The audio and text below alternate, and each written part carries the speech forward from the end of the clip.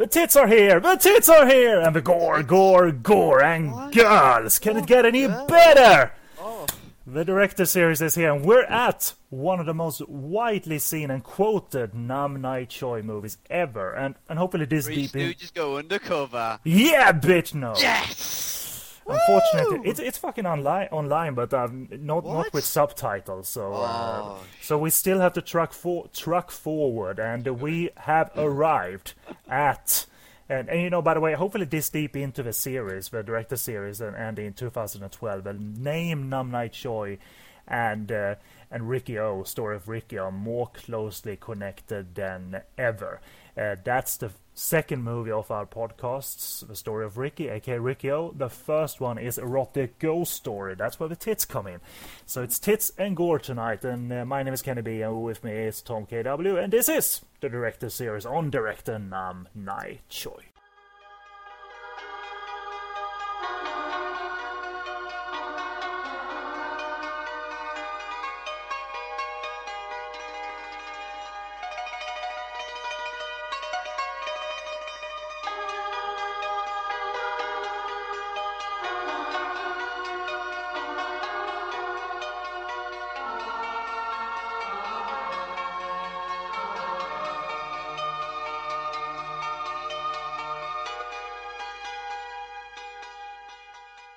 And hello again, welcome back. It's been a while since we had a director series, but it's all our excuse is mainly live, or other people's excuse is mainly live. I just sit here, but we've had loads of stuff to do, and thank you for waiting and thank you for sticking with it. We're almost at the tail end of the director series on Nai-Choi. This is the next to last episode, and we've reached, as we said, his Category 3 opuses, I guess. Erotic Ghost Story and Story of Ricky. And this is going to be interesting and fun and different to some degree. And a good old discussion should await you. And first of all, we'll do some contact information before we go into the background of the first movie, which is Erotic Ghost Story. And this is, again, the director series on the Podcast on Fire network website, where this is located along with all the other shows, podcastonfire.com. Email for feedback, podcastonfire@googlemail.com. We had a members-only archive on our forum, which is still something you can access if you're an old member of the forum, podcastonfire.com/forum. Members only meant we did extra content, outtakes, and exclusive content. But nowadays we post those in the bonus episodes. It's a category on the website, and those are exclusive podcasts to podcastonfire.com. Never on iTunes, never on Stitcher. So hope you enjoy that extra value. We enjoy doing it. We had a good old community on the forum that has now been expanded to an even greater community on Facebook. We have our page, like our page and interact with us there, facebook.com/POF network. And join the discussion in the discussion group, and you can reach that from said page. There's a link, and they just request to be added, and you're in. Or you can just type in Podcast on Fire Network in the Facebook search box, and that will give you the discussion group. So welcome in and join us. And also follow our nonsense on Twitter, twitter.com/podcast on fire. Mainly I provide nonsense on my own Twitter account. The podcasts and Stu's account is more classy, obviously.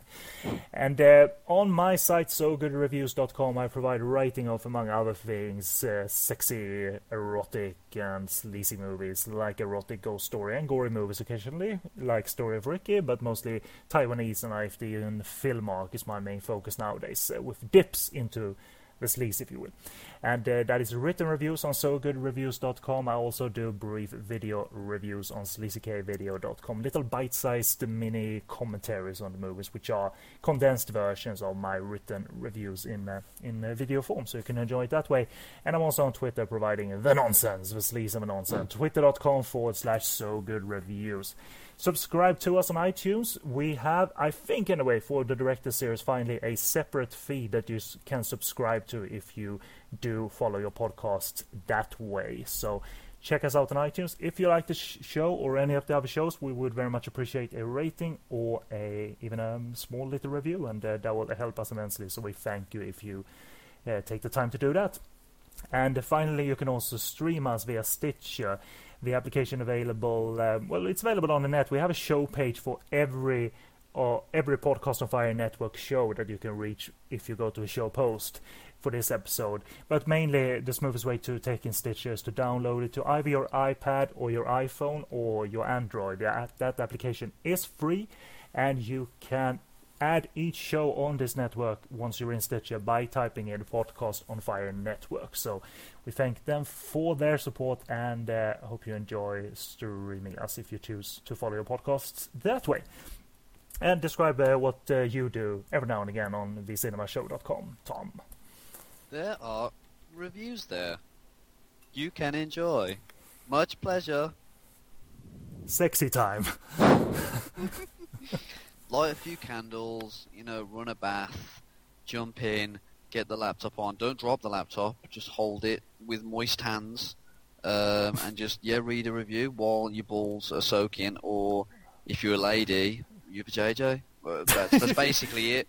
That's basically it. I'm telling you how to read them, okay? That's how you must read them. I don't want this sitting at a desktop, having a drink. No, in the bath. That's how it's got to be done, okay? That's how me and Ken get down. Everyone else needs to join. Am I right, Ken? Tell the people. Sleazy Tom comes out now that it's truly a category free podcast, and now Tom's character is slowly being created. I'd break the seal. That's it. Your choice, not mine. You know what you listen to now, motherfuckers. It's been explicit, it definitely is now. So, alright, let's get into the first piece of sleaze then, because the second movie doesn't have any tits, it's only gore and violence. First one is a little bit of monster action, but mostly the tits, if you will. I say that in the closest way possible. It is. For me, it usually is. All about the porn. Anyway, Erotic Ghost Story from 1990 we are going to talk about for a while here. And plot, first of all, from Love HK Films review of the film. You can find the link to their review of the film in the show post. So, Amy Yip is the primary spirit, and the others are played by Mansu and Kudo Hitomi. There are three sisters. But and all three of them are seduced by Wu Tang, played by Tan Lap Man. A horny fellow, if there ever was one.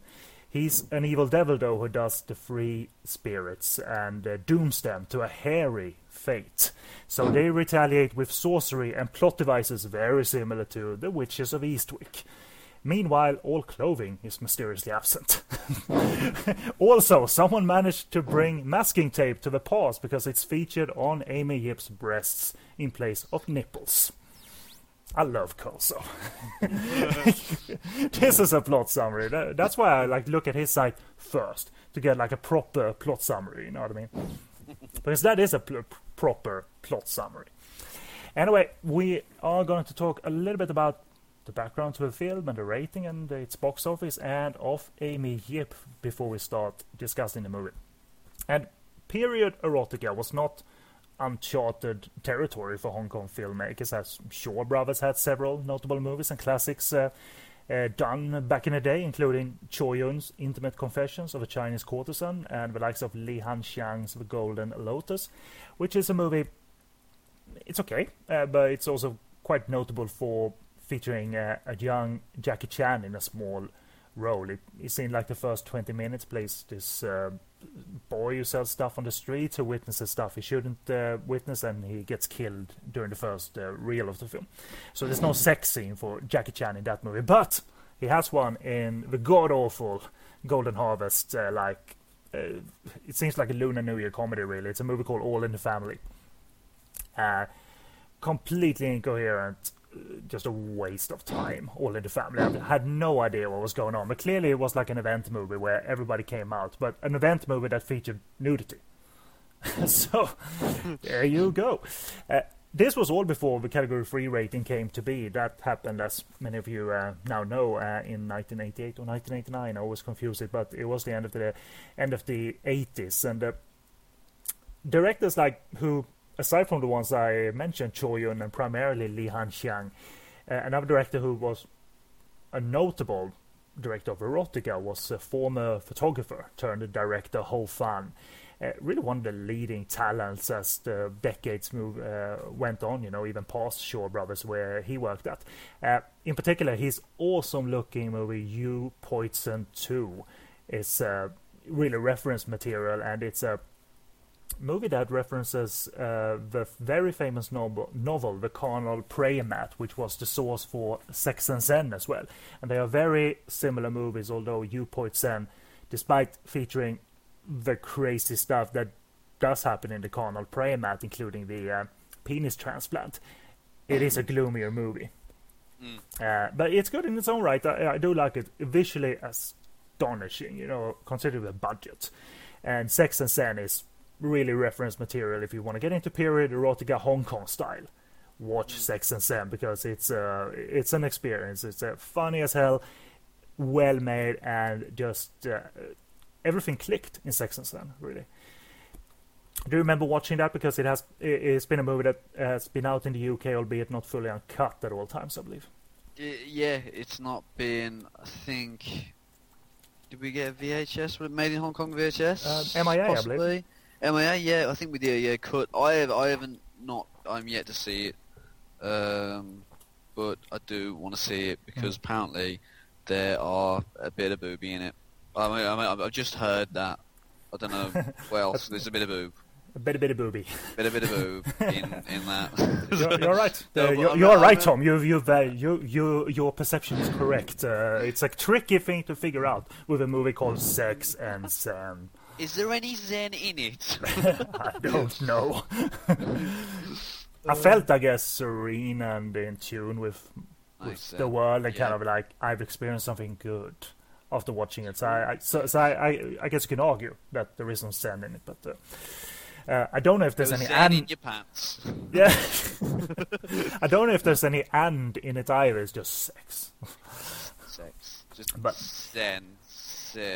Sex and Zex. Are you having like a stroke now in mid yeah. mid show, like sex Tom?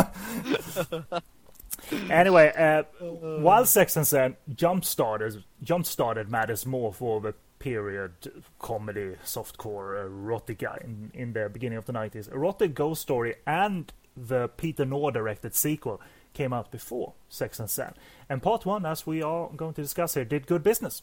It earned over 11 million Hong Kong dollars at the box office, so sex sells, and probably Amy Yip sells as well, because this was her first big category 3 role after having been in comedies and supernatural comedies, often featuring jokes that were structured around the size of her bosom. Obviously, there was a calling card, and they wanted to call that out big time. And why shouldn't you? But Erotic Ghost Story signaled Amy Yip going almost all the way, because she has the implants and she had a desire to show a lot on screen, a lot of flesh, but never ever nipples. Never the whole shebang. Never nipples on screen. Thus coining the phrase, sometime this phrase came to be, and it's appropriate. The Yip tease. And that's what's going on in Erotic Ghost Story, kind of big time. As I will explain and mentioned in the bio, you can see her character's breast in Sex and Zen. So I'll explain what that actually means. We've done an Amy Yip background on our This Week in Sleaze Sex and Zen special, but in case you didn't know about her, we're going to go through a little bit of her bio. And really, you should give her a lot of credit, because she's one of those actresses that managed to, over a limited career span, create a big reputation, and also take part in some cult classic movies during her and really this golden period of Hong Kong cinema in the late 80s, early 90s. And again, obviously known for her bust more than anything else, and pretty much 80-90% of her movies would play up, that fact to various creative and even cheap degrees. But she was game for it. I couldn't, if she was suffering behind the scenes, I couldn't see it, because I always saw her as being game. That came through on the screen. In particular, if you watch movies that I'm going to mention here. But she joined the ATV acting classes after graduation and was signed to Golden Harvest in 1987. And some pre-category 3 work that you can see her in is as the busty cop squad girl in the Inspector Wears Skirts 2. A finale joke is structured around that bust. I think she gets shot in the breast, but she has armored plates over her breasts. Classic. Yeah, and there's a wonderful screen cap of that where she reveals that and smiles, all happily. I do love the poster that film has got Jackie Chan's face in an egg on the side, bigger than everyone else's. Even for the second movie? Yeah, second movie, yeah. Because I know he produced the first. But did he do action? Maybe I think he did action on the second one. Yeah, maybe. Yeah. I hated the second one. It was one of those. I don't mind it usually, but here it was so evident that they didn't have any script. It was just all skits, training, skits, an action finale, and then it was over. And it wasn't enough for me, in all honesty. In the case of that movie. Yep.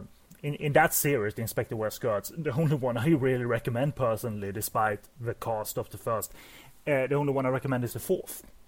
The fourth is fun because it has a lot of cool gadgets as part of the action. So nice. It was all good. Another standout movie that I really recommend you should try and get in terms of Amy Yip movies is the movie called Ghostly Vixen, where she plays this evil, supernatural ghostly vixen. It's really an energetic, not even horror comedy. It's a ghost comedy, it's a supernatural comedy, directed by Wilson Chin, who is the director behind the entire Inspector Wears Skirts series. And it's from a perfect time in Hong Kong cinema, and I'm sure you can agree, Tom, where you had such terrific creative energy especially when it came to special effects and supernatural shenanigans, if you will.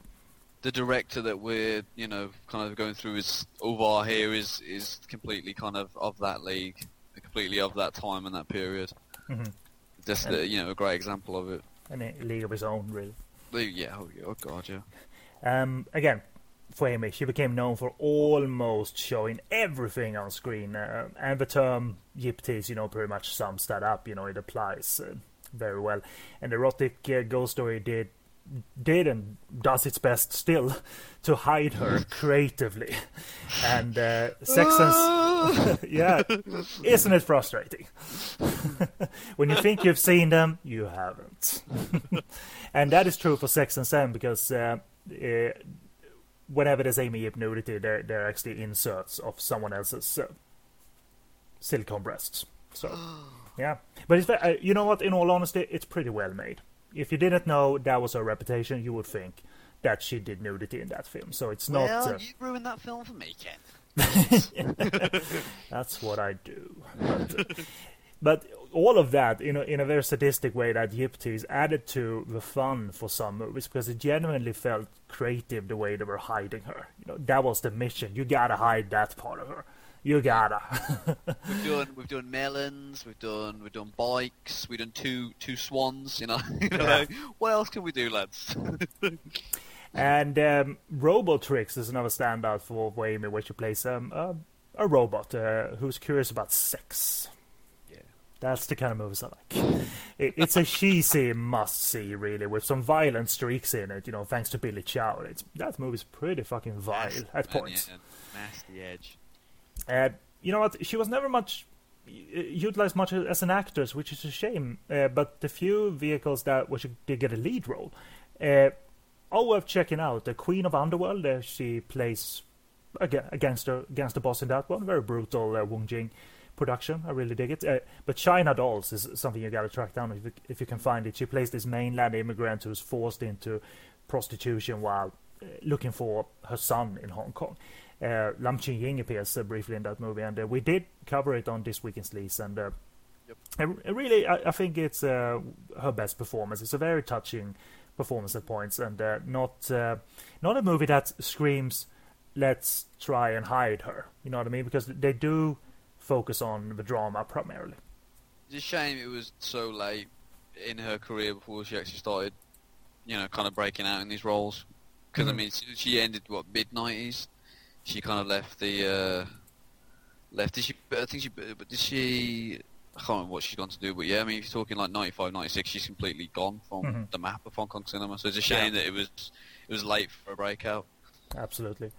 So that I appreciate a lot that we got that actually. But one fight I mentioned is her cameo in the once rare but not anymore Xing Fuyon starring a vehicle called Blue Jean Monster, where he plays the cop that dies but comes back as a zombie essentially to exact revenge, but also, and this is the best part because it's really touching, but also to see the birth of his child because his wife is pregnant. No. It's really sweet and insane movie, directed by Ivan Lai, and Amy Yip has a cameo where she plays this stripper Graham essentially, who gets her boobs squeezed until they burst. Lovely. It's not gory, obviously. It's obviously the liquid in the boobs that comes spurting all over the place. Custard. Just jaw-dropping Hong Kong cinema that will never be like that and feel like that again. And it's a 1991 movie, I believe, directed by Ivan Lai, who did Daughter of Darkness 1 and 2, among other things. Category 3 director mostly, but got some good stuff. This is not a Category 3 movie, The Blue Jean Monster, and a dear old favorite of mine, and pretty much for anyone who watches it for that scene, but obviously to see Xing Fuyon do really, really well in a lead role. Do his thing, yep, definitely. And it's all good. So that's the background. You know the background of Nai-Choi from before, so we won't go into that. So we are going to go into discussing and reviewing Erotic Ghost Story. And I'm not really teased and have you what we think of this before, so let's reveal the mystery now with your first brief opinion of Erotic Ghost Story, Tom. My brief opinion of it's a peculiar kind of almost anomaly in Nam's filmography, and it's refreshing to see him touch upon this type of material.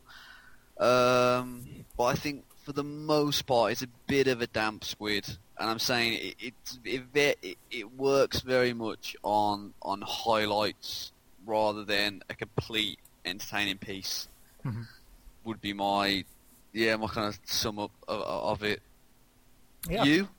I'm pretty much on that level too. I mean, it ticks enough boxes for the Category 3 crowd. Yes. But it's no Sex and Sen. But what is really, as you will know when you see Sex and Sen, nothing is really like it. It's it also ticks enough boxes in terms of what you can often and sometimes expect from a Nai-Choi movie, especially in terms of excess and special effects energy.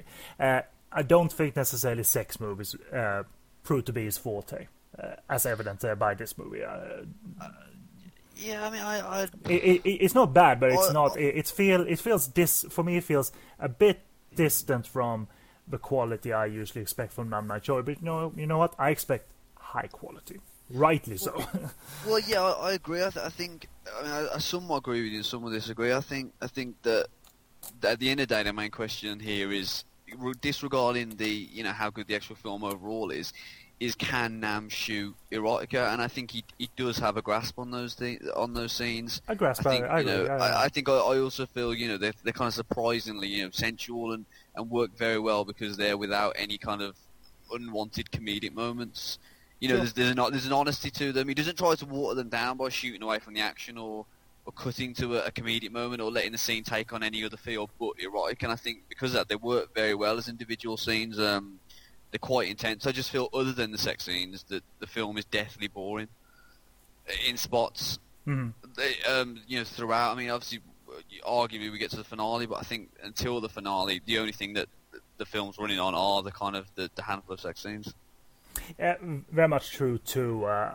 I didn't necessarily look forward to more Nai-Choi, sex scenes in movies. It was not like I was not. I don't have a thirst for it necessarily. But what's here is sufficient. And when you watch a lot of these movies, which I have, you notice the different levels, of quality. And if you look at the beginning, it's not inspiring to see.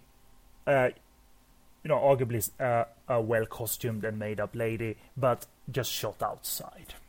It's not. It doesn't scream budget, and a lot of Category 3 movies felt this way, even during the Sex and Sen explosion, if you will, and especially after, because as the years went by and the amount of movies like this came out, it definitely became watered down and really embarrassing. So, in all honesty, compared to a lot of this stuff that I've seen, it looks nice and clean, and there's some the camera tracks the action well, but anything shot just in the forest with one well-costumed lady walking around, it doesn't scream like, we're in for an epic Chinese costume movie here. Yeah, it's a bit of a kind of almost false kind of beginning, isn't it? It doesn't really, I don't know, it doesn't really kind of set the tone of the film very well, and I don't think it really kind of draws you in. You're really kind of with, apart from like Amy, if you're obviously with characters that don't really make it to the rest of the film, so it's quite like a kind of a full start until we get to the main kind of. Yeah, because the better design and visuals come later, and yes. they are pretty damn solid. Not a lot of dopey comedy, thankfully. There is some here at the beginning that I don't know. It kind of amuses me that the promise of tits makes men run in groups to watch. Yes. At the beginning of the film, let's go. Yeah. But that scenario, I'm sure you remember it. That Amy Yip essentially like, here's all my sisters, go have sex with them, and then it's a supernatural con. So do you want to give the listeners a bit of a insight into that opening con, if you will? Well, yeah, we these guys think they've just they've hit the jackpot. There's Amy Yip there saying, Joe, I got some sisters. You can go in them trees and have your way. So they get in line. So they initially get in line because they think they're going to be all on Amy Yip, but she says, yeah, we've got some sisters, okay? So they jump in, and then they're having the time of their life. You can all see some of them are getting quite sweaty. It's quite grotesque. But not as grotesque as what happens when all of a sudden they turn into these, like, you can say decomposed corpses with like white oozing pus coming out of their eyes and orifices, and one unlucky bastard Amy turns to an old lady. Yes. No makeup needed there. She was old. And one unlucky bastard also gets his cock stuck in the corpse and is actually running to get help from his boss and has his penis still in the corpse, which you can tell the level of taste we're going to be on. Yep, sir. But saying that, that is fun. It's fun, and saying that it doesn't go too far. It's not distasteful. It is quite funny. And we get some taste of Nai-Choi's, now frequent desire to go a bit graphic on us, because the corpses are, again, it's a lazy comparison, but because it does make it a bit grotesque, I keep thinking of Lucio Fulci, because Lucio was the king of making stuff look grotesque. This doesn't have enough slime and maggots on it. No, yeah, coming out of it, yeah. I think we've made those comparisons before. He's very much like Lucio Fulci in terms of he got stuck into gore, and that's all he did for the rest of his career. Very similar kind of career trajectory. Or at least known for. I mean, Nai-Choi, I don't think got stuck, but it is what he's known for. Lucio Fulci's westerns and dramas and giallos is not something that people think of directly. Yeah, but in terms of like, they both started out kind of with different experiments in genres, then obviously either found their niche or were caught in the gore because of what their fans wanted, or whether they just wanted to make this type of films, but very similar kind of career trajectories in that way. I think when we watch The Cat, you're gonna appreciate that. I think Nam had a great love for sci-fi and B movies and goo, and gore may be forth on that list. You know what I mean? I'm very much looking forward to rewatching The Cat, because I saw it at a time when I wasn't very familiar with his filmography, so I'm very much looking forward to seeing it with seeing the rest of his kind of stuff in sequence. But onto this film. One thing we said about Amy Yip, but I just think it is very annoying. And it frustrates me. Here we go, another one that is annoying by her. Well, yeah, it frustrates me that she was cast in a role that, she needs to bear it all, or at least most of it, and she refrains from partaking in any of it when all of the rest of the other two female leads go for it. She almost seems, I don't know how she's in Sex and I can't remember, but here she almost seems awkward with the erotic moments, and it feels very daft, as I said, to have fully nude female leads, and for her just to get her shoulder out, or a bit of side boob, or a toe, and she almost seems to be saying like, I'm Amy Yip. I'm really sexy. Look at me. You should be goddamn grateful just to see this little peep. But in actuality, by doing that, she's the weakest link in the chain in terms of the appeal of the leads. Yeah. Yeah, but I can see why she was cast, obviously, to boost, almost the star appeal, because it's not a film that has got a lot of stars per se. It's mostly, she kind of made her name, and they could probably go off the back of that. Was Sex and Zen before this or afterwards? This was Sex and Sam was after, but she's been at it, and obviously, I think an industry reputation definitely was there about the way she looked, because she had them down for a number of years. Yeah. So the rep was there. So obviously from the back of it, I suppose that's why they cast her in it. But it does seem stupid at times in that it's almost like it's giving you what you want, but then it's not giving you what you want when she comes onto screen. So it's a very I don't know why you didn't cast another lead that was like the other girls that would bear it all and would get into the groove of that and do it in that way. She almost feels like a kind of like a second stringer to the other girls, and I'm not saying just because they get naked, but they just seem like very kind of they're willing to go with what the plot demands, where she kind of feels like she needs to pull herself back. That's why Michael Mack, who directed Sex and Sam, was way much clever in the way he structured the various scenes, comedic, sexy or not, in Sex and Sam, because it's really a smooth transition between the stand-in boobs, if you will.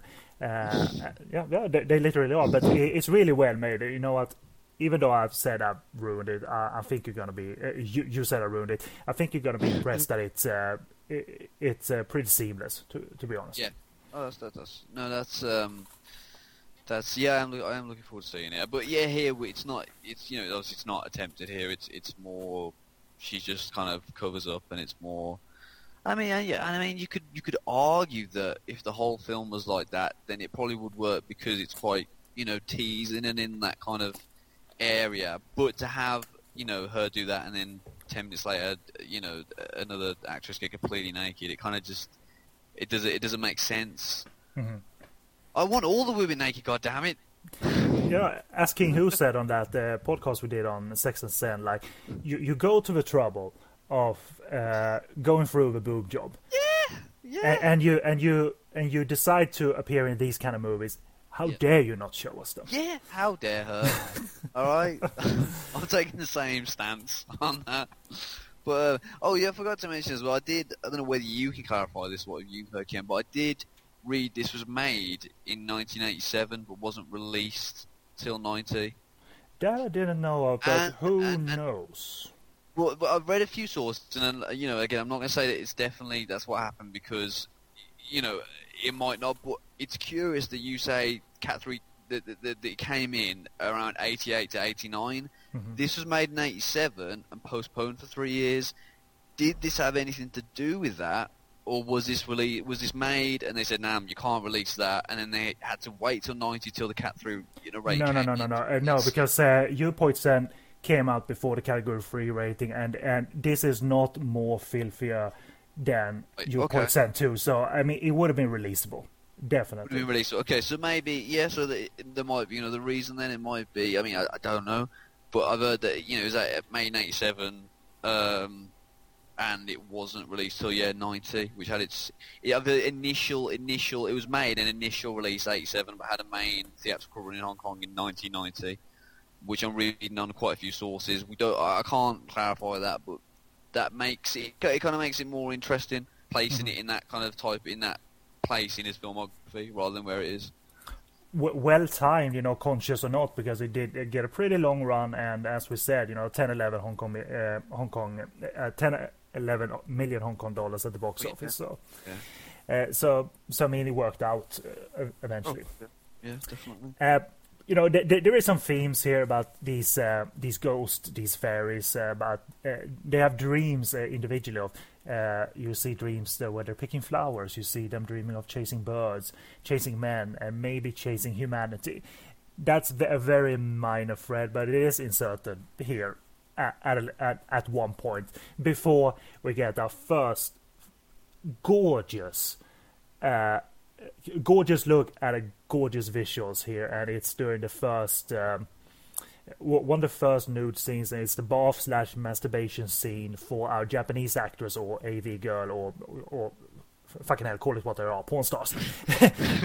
Kudo Hitomi, Yes. who takes a bath at night, and that's that little pond that they have where they live, and there's a little waterfall behind her. That set is probably very slight in reality, but looks gorgeous on screen. Gorgeous, yeah. You get the best look of it when the next door neighbour peeps over, and you kind of get the shot from above, looking down on it when they're all kind of in there. Yeah, it looks absolutely beautiful. It looks like a Shaw Brothers set.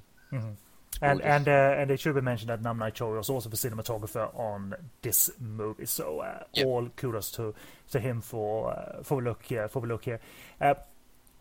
Setting aside the fact that Amy was annoying, she was a gamer. She was game on to get into the action to a point, at least. Up for most anything beside the nipples. And I do appreciate that. In an overall sense, because I get really, in an overall sense, very happy to see Amy Yip on screen, but more so in the vehicles that were less erotica. You know what I mean? Because what a great period to be in Hong Kong cinema. Just shoot for the moon in terms of the types of script, types of genres, and they would get made. A movie like Blue Jean Monster would just feel forced today. Just feel utterly forced with all the technological advances, which doesn't make room for much creativity. Low budget creativity. Well, it's true. It's just that type of kind of era as well. Mm-hmm. You could probably get away with it. We said it before, like depending on the quality of the film, doesn't really matter. It's just got that kind of that creativity's there. People were allowed to put that creativity there, even though they might not have a story for a full film. Yeah. Okay, let's talk of our Jack Nicholson of this one. Male actor Tan Lap Man.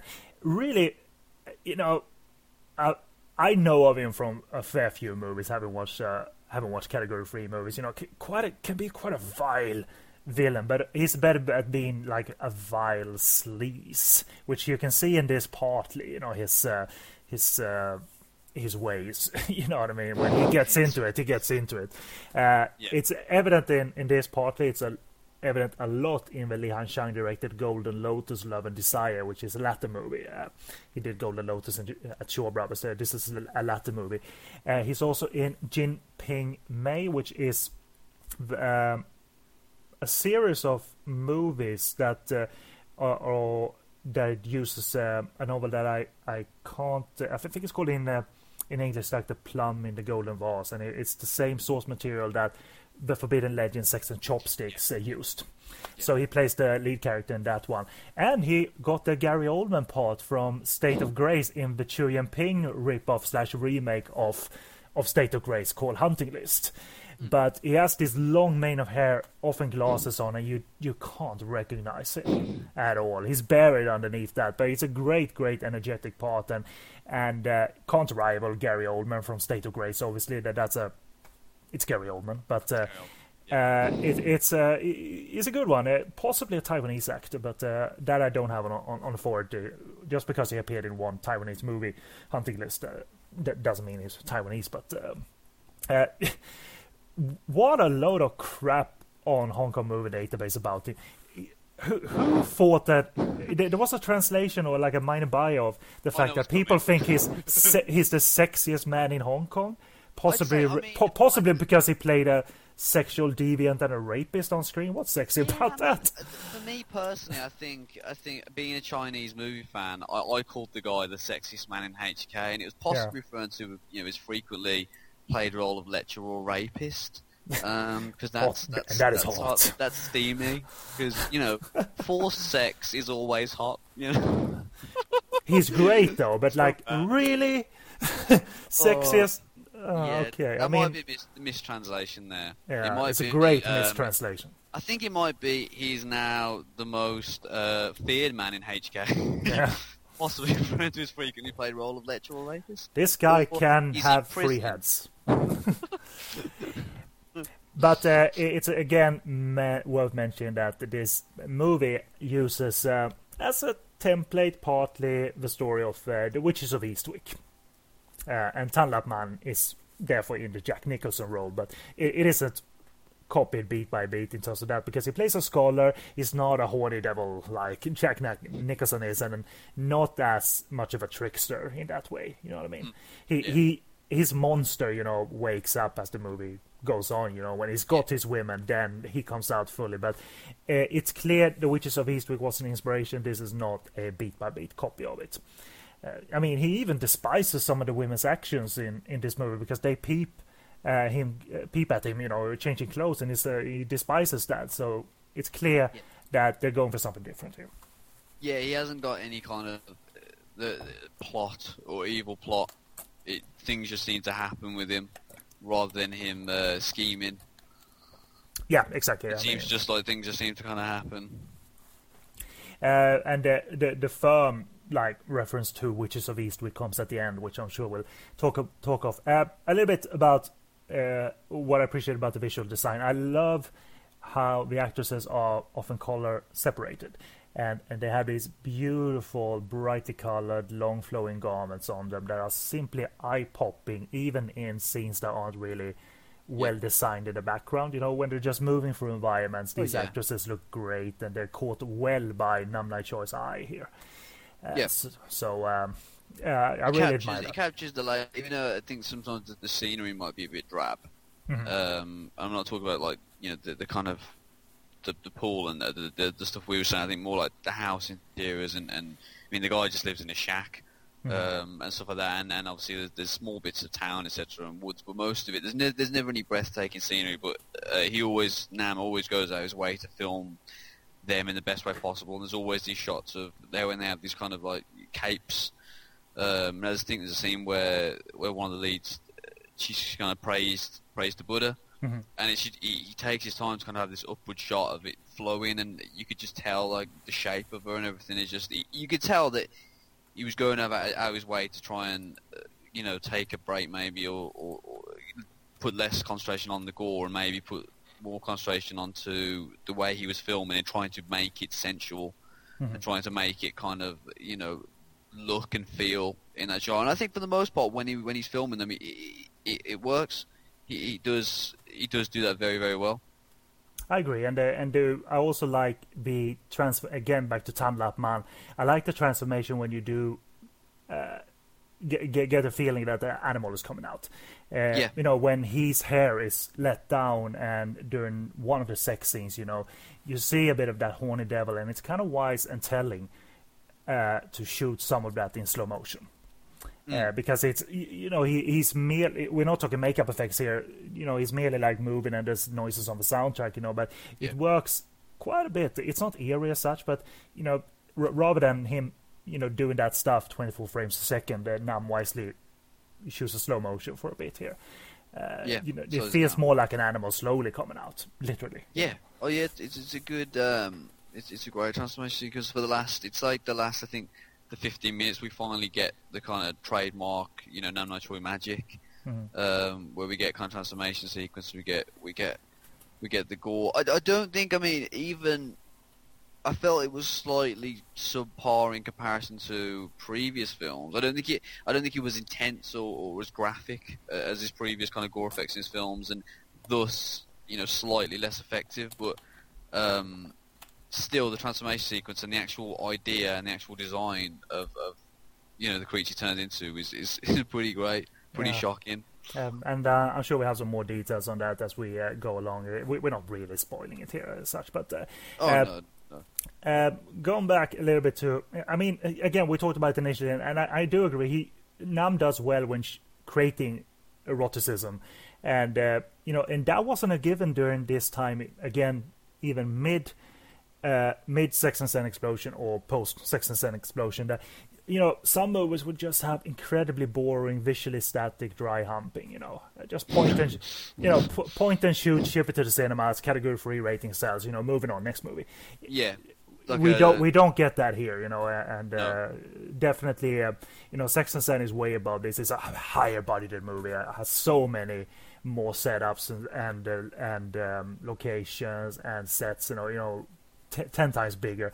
But these two are still way above what followed, which had its pros and cons, obviously.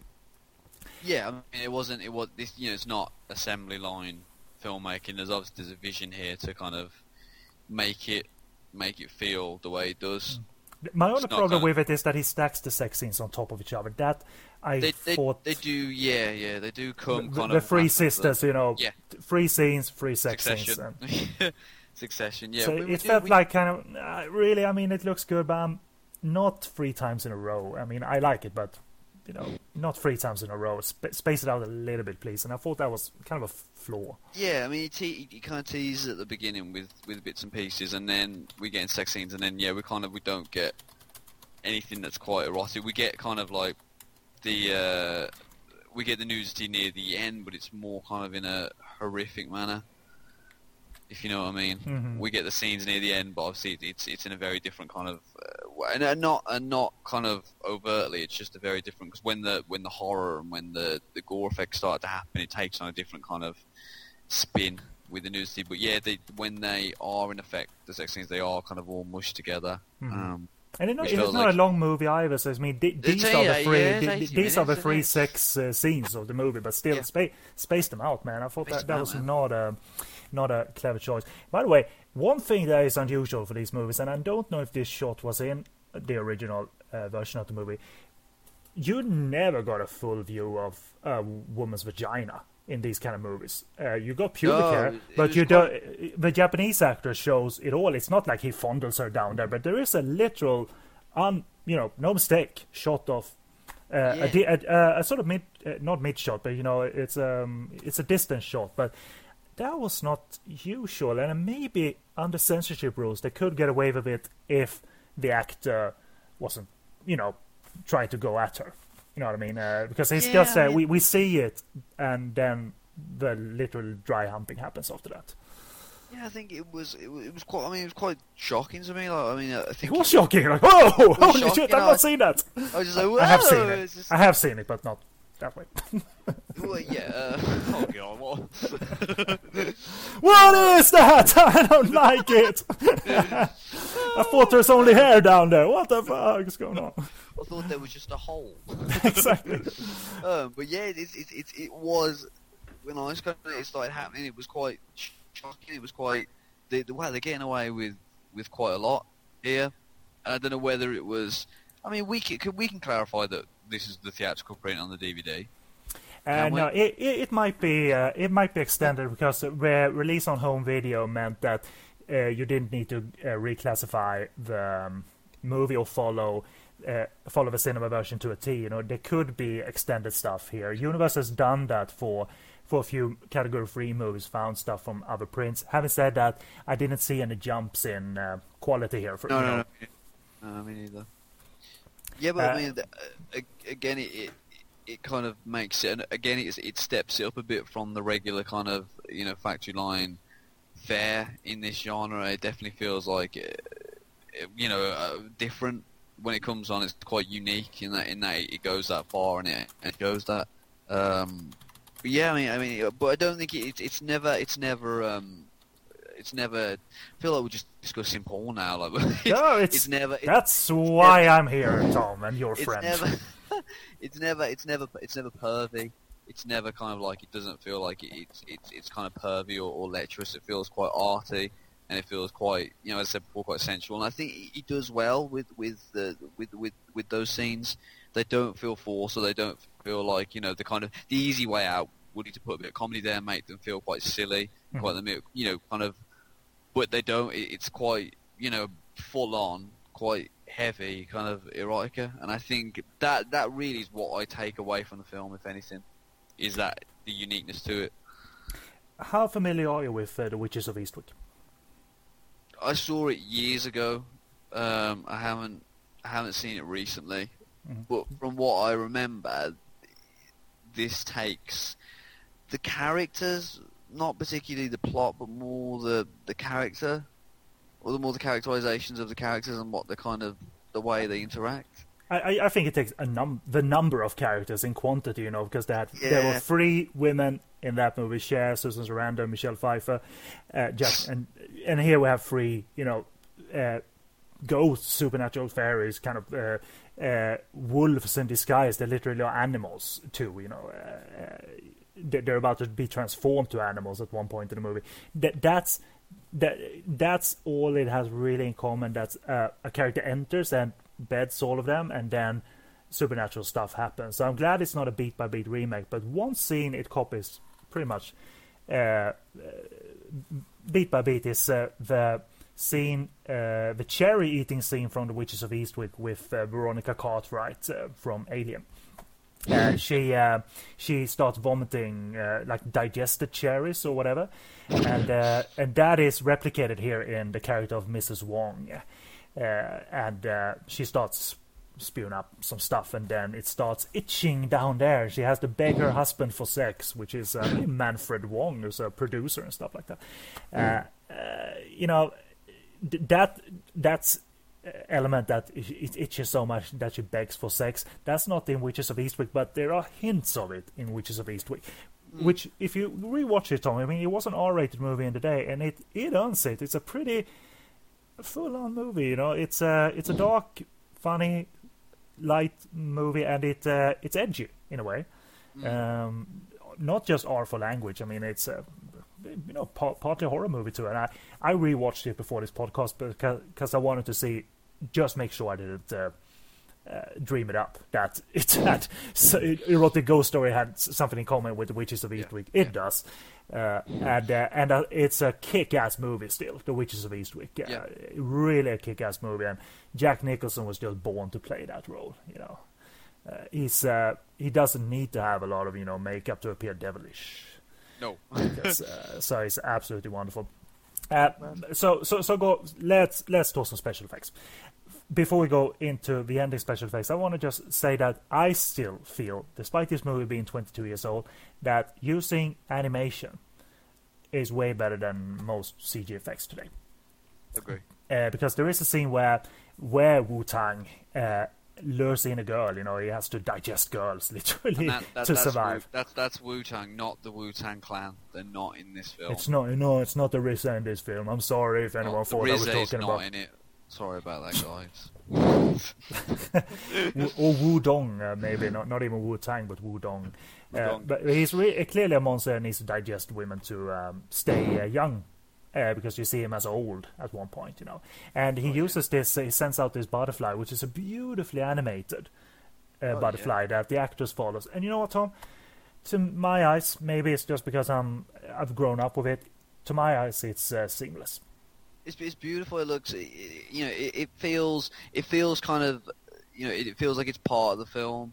I think, which is the key ingredient, is that I think, if you've done CGI, it doesn't look like it's part. It doesn't look fluid with the film. It looks like computer graphics on top of film. Mm-hmm. This feels like it's part of the film. It flows with the film. But no, I agree, and I think Nam's known for that. We get a lot of that in Saga of the Phoenix, and the kind of bits and pieces, like Ghost Snatchers as well, like bits and pieces flying around, like animated stuff, and it all feels. I think it's definitely a trademark of his.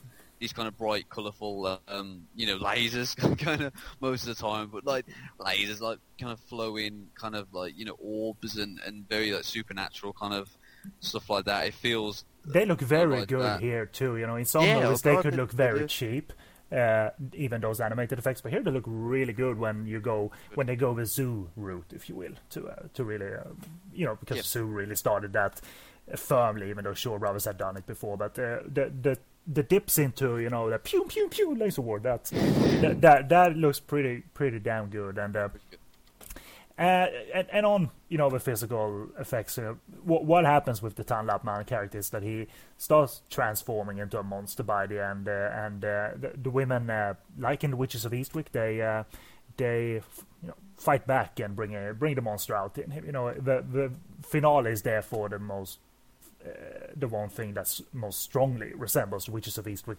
Still not a shot-by-shot, beat-by-beat, Shu Jinping style copy exercise here. And I love the transformation of Tan Lap Man. It's a kind of Hulk-style transformation with dissolve cuts. but it's one crazy intense transformation because he turns into three-headed Wu-Tang. Yep. And it's worth waiting for that beat. I mean, it is pure rubber. But the special effects, it's not seamless in that regard. But you know what? I think it's absolutely awesome here. And I shit my pants. I did a poo my pants when that came on. Yep. Rubber can scare me like that. I mean, I can't even, draw a picture because if the rubber's there, whoa, one of them. So as soon as I see rubber, how grotesque it is in this film, yeah, it's horrible. I think it does work in some way that the rest of the film's quite quiet, and then this comes along, and it's just like, wow. Yeah, I mean, it's a bit kick-ass too. I mean, I've seen better, or rather more intense energy in a Nai-Choi movie, the entire Seventh Curse, essentially.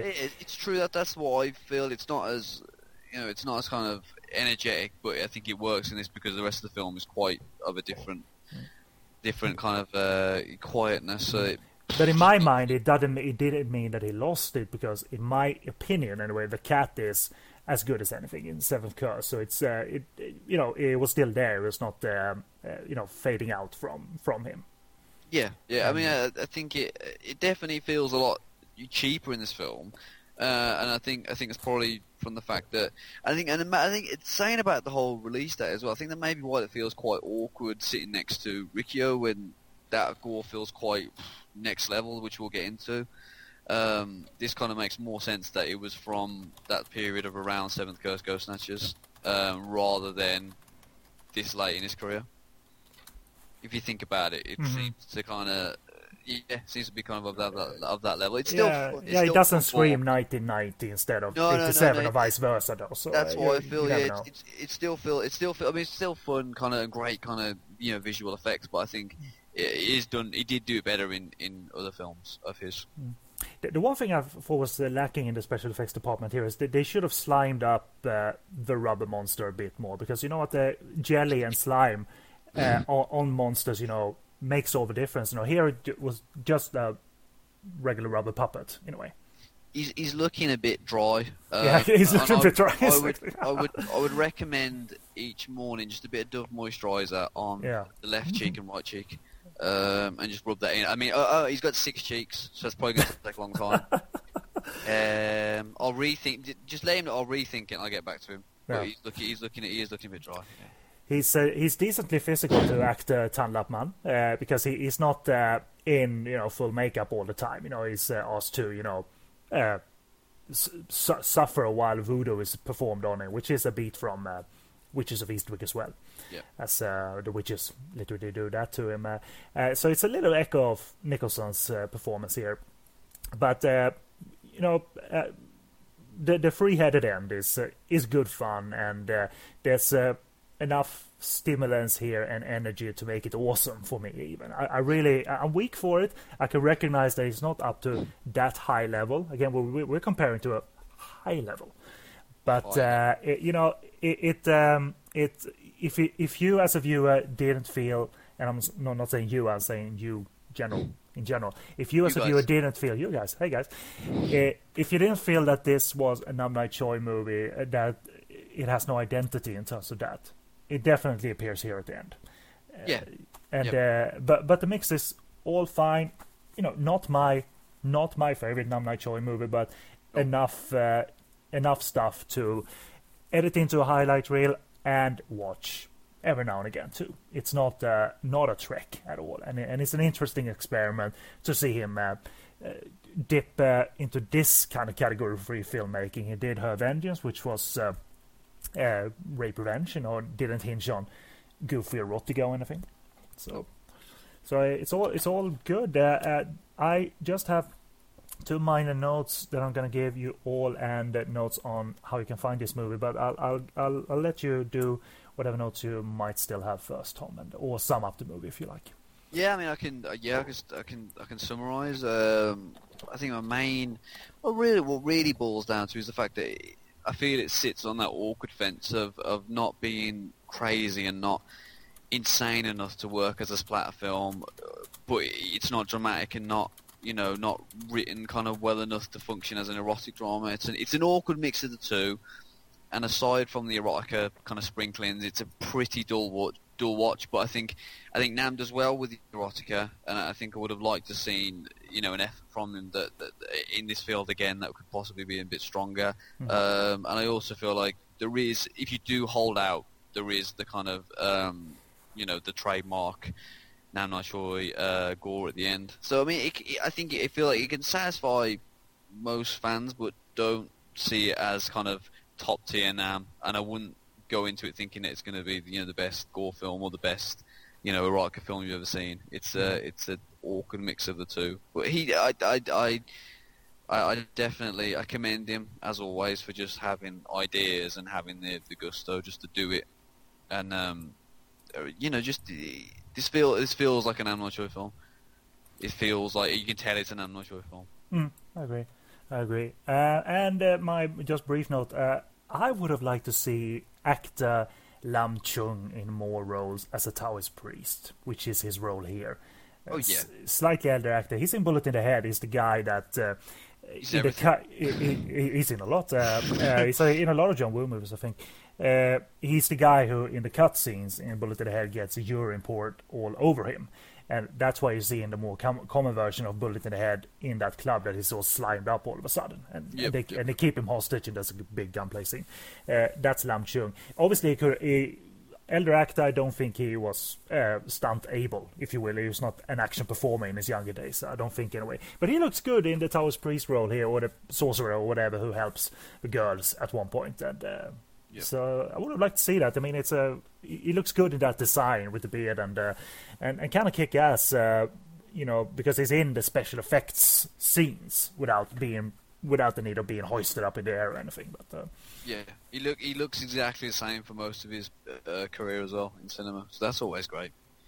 Absolutely. To permanently look 50 is always nice. It's one of many comfort presences, even though you might not know his name all of the time. But hey, that guy who I think I saw in these 3-4 movies. Yep. So his name is Lam Chung. Universe had distribution rights for all 3 of these erotic ghost story movies. There's actually a 4th one, kind of, that's called Erotic Ghost Story Perfect Match, which with Elvis Choi was made in 1997, but it doesn't have 4 in it, so you don't need to bundle them up, and all of them are unrelated. Well, kind of, but the second one you get appearances by Amy Yip and at least one of the actors, as I think it's Mansu Sui. But I'm not sure how it connected as such. But there are cameo appearances, and then Anthony Wong and the girls take over in Erotic Ghost Story 2. But those DVDs by Universe are out of print. The rights were at Star TV, and therefore that means Fortune Star were involved and gave distribution rights to Joy Sales for all 3 movies. As far as I know, all 3 of them were on DVD, but they may be harder to get online now, as those DVDs doesn't seem to be pressed as extensively anymore, that legendary collection that it was called. So search the usual stuff, DDD House, Yes Asia, and eBay, and if worse comes to worse, there should be torrents out there of these movies, especially the first, because they're popular enough, and they are category 3 movies, so yeah. So that's us. We are taking a break, and after the break we are talking Story of Ricky. So out with the tits, in with the gore.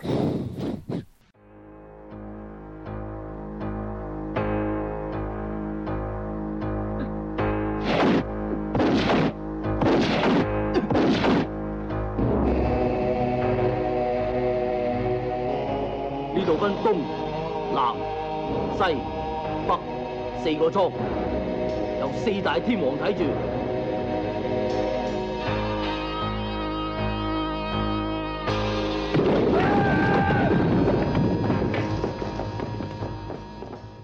Welcome back, and this is our review and background and discussion of Story of Ricky from 1992, and the plot, which I took from IMDb this time. To contrast the plot of Erotic Ghost Story, I picked a very simple, from Love HK Film, I picked a very simple, non-humorous plot from IMDb. So here we go. A young man with superhuman strength is incarcerated at a prison run by corrupt officials and seeks to use his martial arts to clean up the system. That man is Ricky O. He's played by Fan Siu Wong. And I'll let you take it away, Tom, and talk about the background of Story of Ricky, because it's not only a movie. It appeared in different medias before the 1992 movie. So take it away, Tom. It was actually an original album by Blondie called Ricky O punches people and they explode, but it was never completed because it was shit. Basically, yeah. Is that the full name? Let's go. Yeah, let's be serious now. Ricky O made its Japanese debut in 1983, manga written by Masahiko Takajo, with art by Sodawatari Tetsuya, serialized in the manga anthology Business Jump. It ran for 7 years, later being published in a 12-volume tankobon format. The tankobon being collected reprints of a certain chunk of installments of a given series in a kind of small paperback-ish size form. It was also given a Hong Kong release in 9 parts in a similar fashion. The Hong Kong version ran shorter, though, dropping a story not involving the main protagonist entitled NY Dust. From here, the manga span off with 2 OVAs, original video animation, for those who don't know, released in 1988 and 1990 respectively.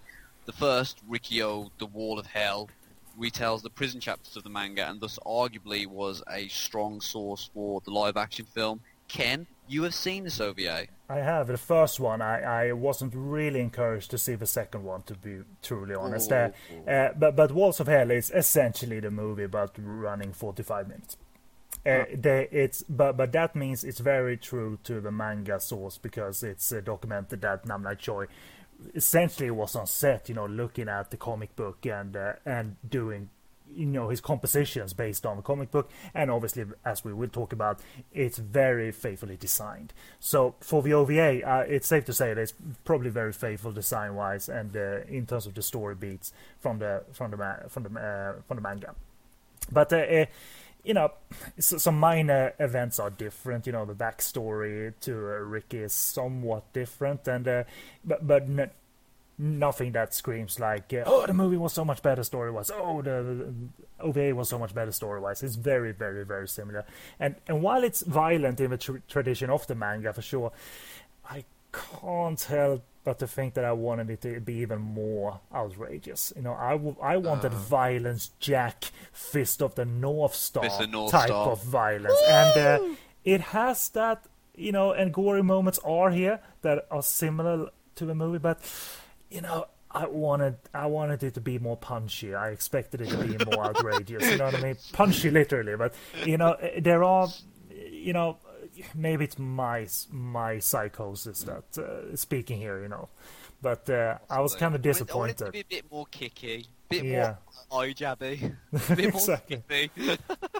Even when, there's for instance where a character's face is torn off, you know what I mean, by Yukari Oshima in the movie, and in the OVA, there's, we see like a bright flash which represents the slice, and then we see a shot from behind where blood is pouring out from the face, but it's it's not as cool. It's a decently animated OVA and all of that. But it's still not. I've seen better OVAs in that regard. Still not the best out there, but it's all very decent. It's fun to see how true the movie was to the source. Really, I mean, really, really admirable in that regard. Yeah, and, well, that's so good. I want to say it actually fills in some gaps that the movie actually leaves wide open, like why Ricky is all of a sudden walking the prison yard at night.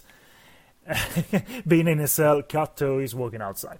There's a scene in the OVA where he punches out the wall of his prison cell, showing that no prison cell can keep Ricky, and then he walks out to the guy they're walking out on a stretcher. That dramatic scene that's explained in the OVA, and like, why didn't they shoot that? They're lazy. The ending is totally different too. Story of Ricky is way more outrageous. There's no mutated warden fight in the OVA anyway. What? Maybe it's a very bare finale in that regard. So that I don't know if the manga had that mutated warden fight versus Ricky, or if that was something Nai-Choi came up with, who also wrote the Story of Ricky.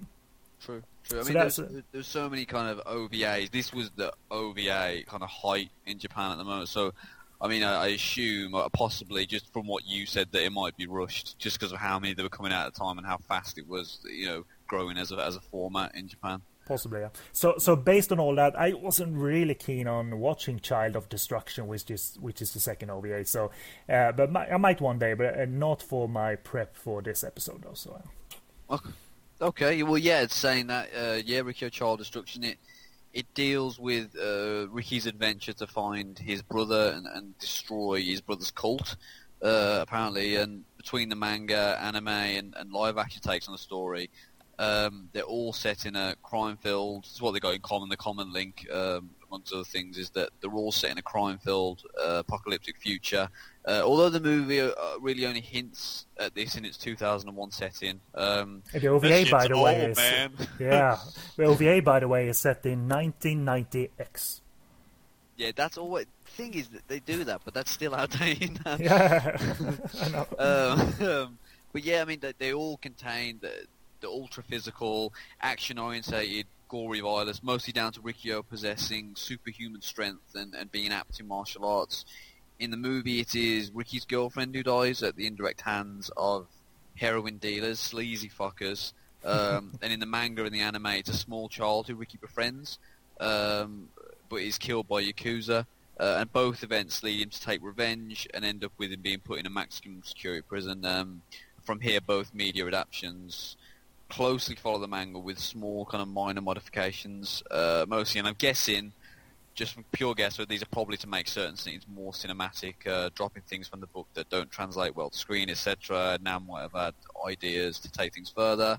From there, the film finishes on somewhat of a cliffhanger, whereas the source material and anime continue Ricky's quest to find his brother. Ken will talk about the sequel now to Rikyo. Well, there is none actually, but there was some thoughts that hey, there's a sequel out now, but no, there really isn't anyway. As it turned out, there was something that came out that was known as either Dint King or Inside King, aka Story of Ricky 2 or Super Powerful Man. Those were titles that were floating around. That was released on video in Hong Kong around 2003, 2005. But the plot does not follow those events that take place after the movie and the first OVA ends. It is set in a distant future. Way more distant as opposed to 2001, as was the case for the film and 1990X in the OVA. But it really is no one really could figure out why it echoed so much Rikyo style of imagery and in the name and stuff like that. Even Fan Xu-Wong, who stars in it, he wears that poncho that appears in the OVA and the movie and stuff like that. Which is a calling card, a trademark for the character. He apparently wears that in this Dint King, Inside King, Super Powerful Man, but it isn't a sequel. And probably not very good either. It came from that period where Hong Kong cinema was struggling. If it's a direct-to-video thing, it might even been might have been shot on video as well. I never pursued it because it didn't look interesting at all, and I had problems sitting down with Hong Kong cinema from end of 90s, beginning 2000s, and if they're shot on video too. I mean, it's not. Yeah, the cover art doesn't really make it kind of stick out as something I want to see. But and also it wasn't subtitled on DVD either. So that's another reason why not to sit down in front of it. Yep. So really, I mean, to like clear out the air in case it wasn't cleared out. There is no sequel with Fan Xu-Wong for Story of Ricky, but it seemed like it based on the Chinese title and names and design of the character, at least on the front cover. But yep. There you go. So Fan Xu-Wong starting that, and let's talk of Fan Xu-Wong. So take it away, Tom. Fan Xu-Wong, aka Lewis Fan, a.k.a. Terry, a.k.a. Bobby Fanford, a.k.a. Fanny and Wang, No, I just made up those last two. The last one was Terry. It's on Wikipedia now. Click. Yeah, I don't know where Terry came from, but apparently he's known as Terry as a stage name, possibly. I would have loved if his English name. Yeah, I would have loved if his English name was Brian, because I love the name Brian. After watching so much Monty Python throughout the years, Brian is a fantastic name. Brian's the name. Yeah, he was born in 1973, the son of prolific heavy Fan Mei-sing, also a supporting actor in Story of Ricky, playing the prison warden with the hook. Yes. In his early teens, upon request of his father, Fan travelled to his ex. Is that Shuzu? Shuzu. We're learning things, sir. We're learning to study in gymnastics and wushu to improve upon his matchstick-like physique. Doing the finger thing there, because I didn't see him at that time. I'm just doing the finger thing, because that's what I read. After early appearances in his father's co-directed picture, Amsterdam Connection, Choi-yun's Descendant of the Sun, and T-Lung Starer, The Master Strikes Back, Fan Su-wong started to gain small, youthful supporting roles throughout the 80s in films such as the classic Righting Wrongs, and David Lam drama Goodbye Mammy, before enjoying a meteor part in Stanley Tong's Stone Age Warriors, and finally given the lead here in Story of Ricky, his breakout role. Did you get it, Ken? 'Cause at the end he breaks. Yeah, I got it. Arguably due to the box office failure of Riccio, the Cat 3 ratings having a lot to do with it. Ken, you have thoughts on this matter? I mean, minor thoughts. I'm sure it could have been a hit, but my take is at this particular period in time, that particular release window, the combination of category 3 and only violence. This had no sex.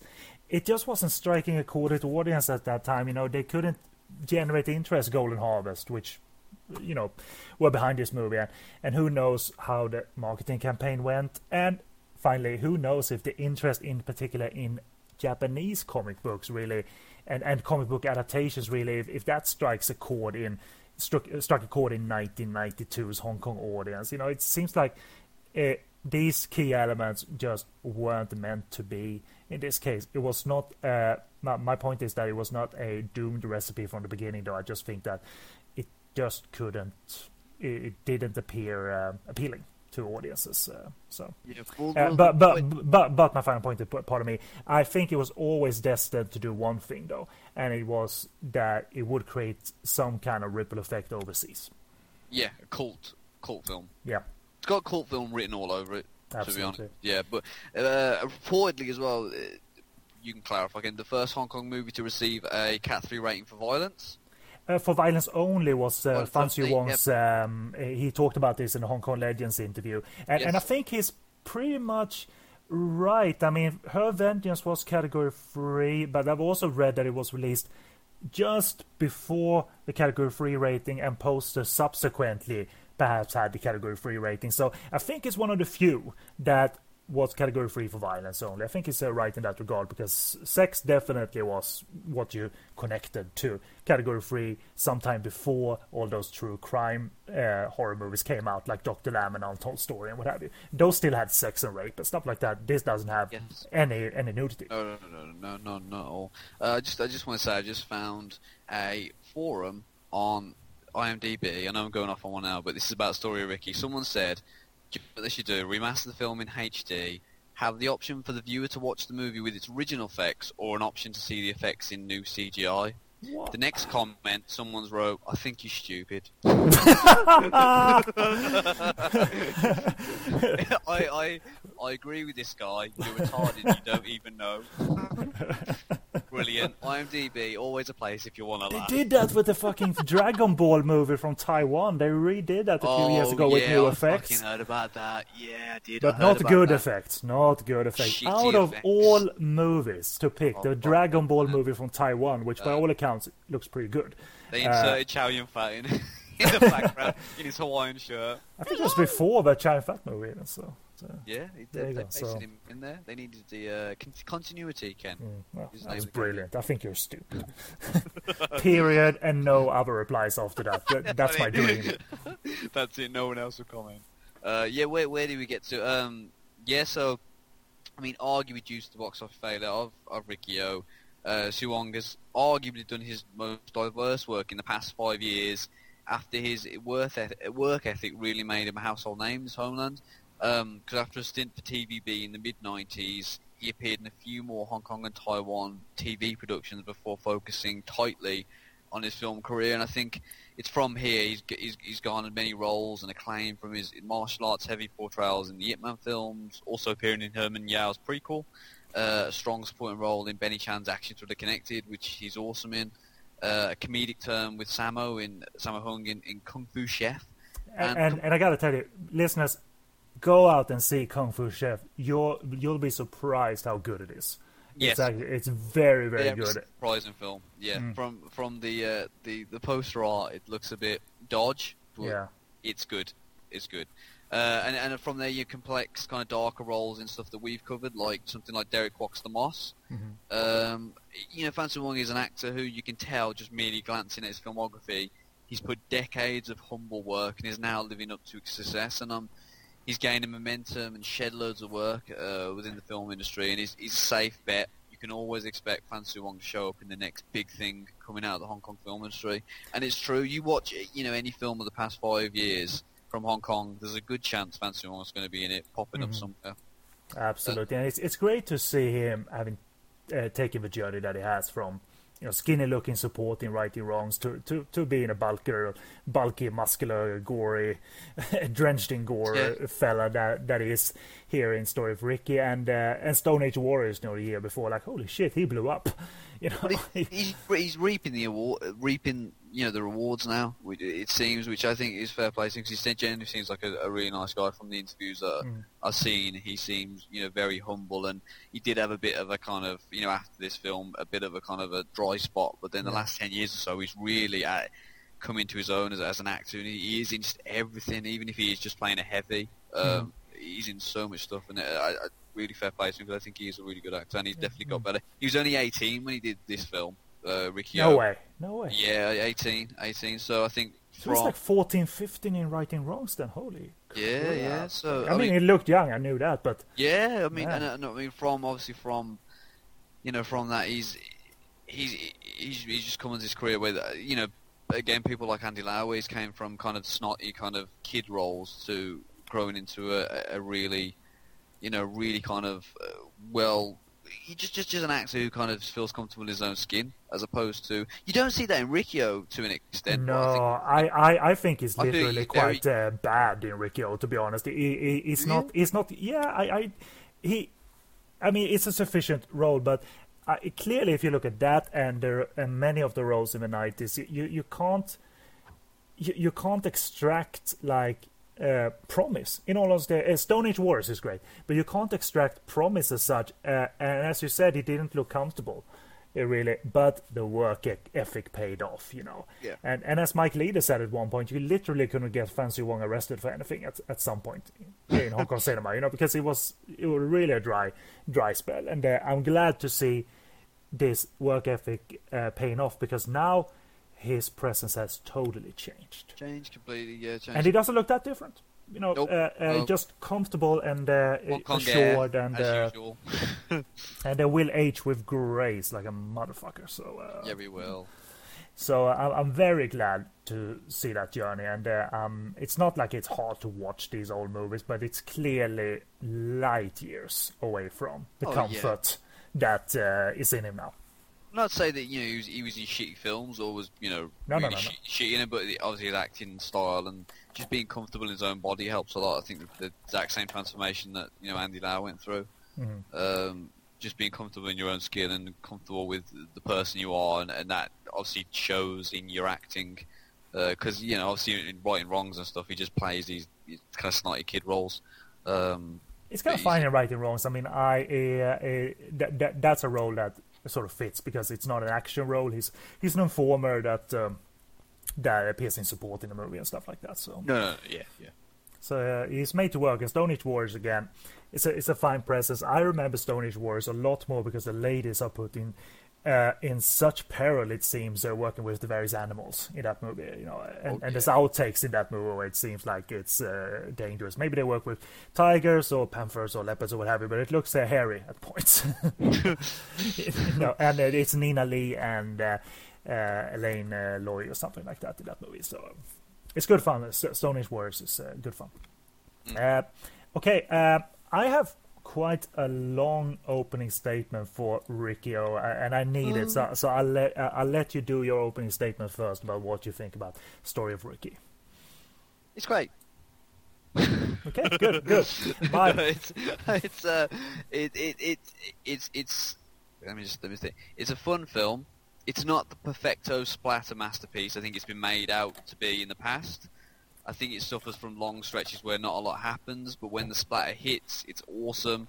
To think it was once banned in certain countries is almost laughable as to how fantastical, cartoonish, and non-realistic violence looks, but I don't think it's Nam's best film either. Nope. But I do enjoy it a lot, in points. Alrighty, so bear with me here because I needed this build-up here in my first brief opinion of the film. I'm going to go get a drink.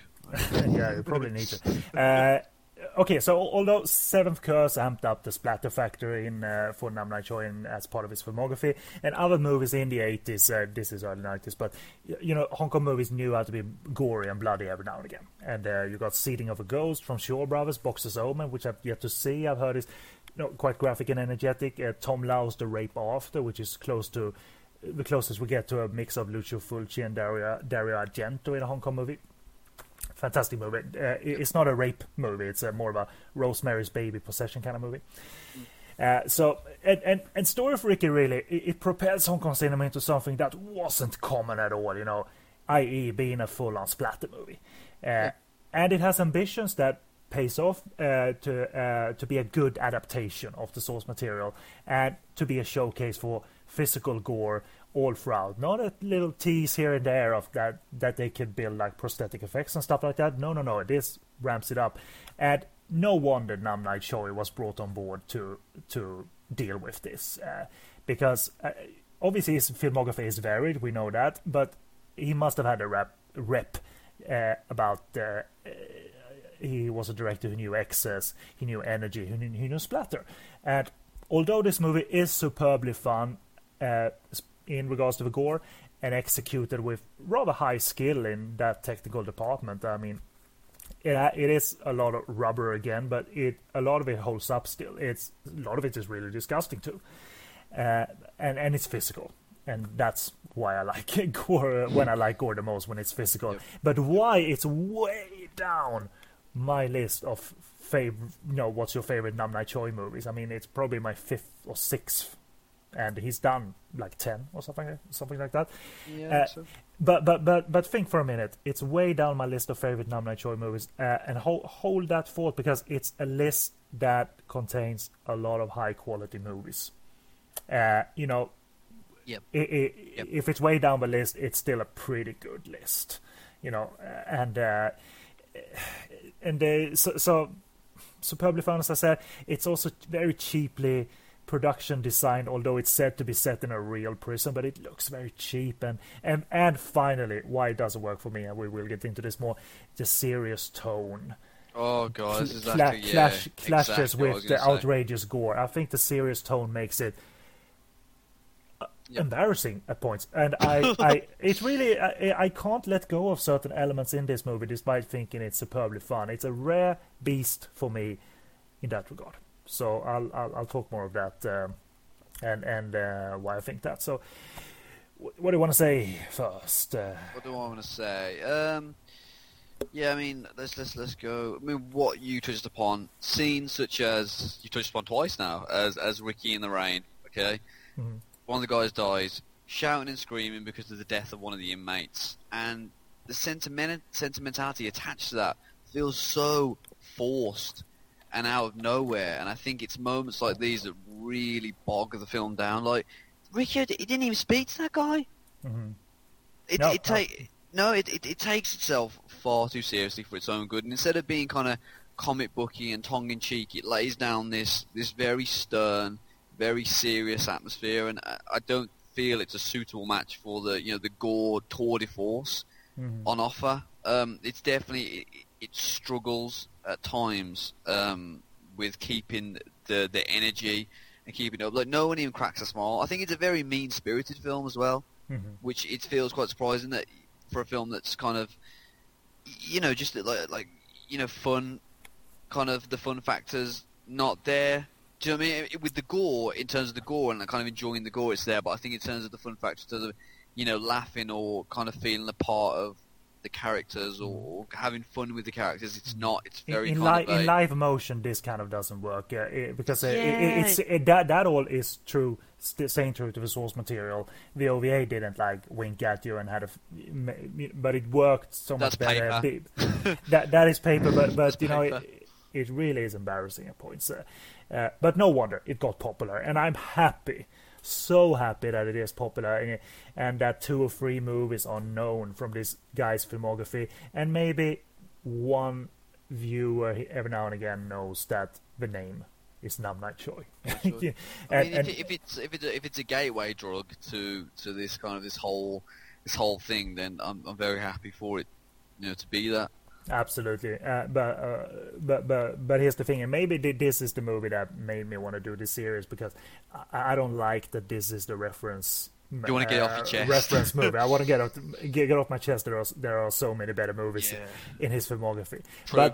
But okay, going into some specifics and the lead into the gory stance that it does take. We get the first slice of that when literally the old man's face is sliced with that workshop tool that you even out wood with. I don't know what it's called. That's achieved through cuts and already finished makeup effects, but his entire middle of his face is sliced up. Whoa! But that's not where the movie gets its rep via finished makeup effects. Tripping head first into a nail board. Dummy, that is where it gets its rep, and that is fun. I love how none of the dummies for the characters look nothing like them. It's amazing.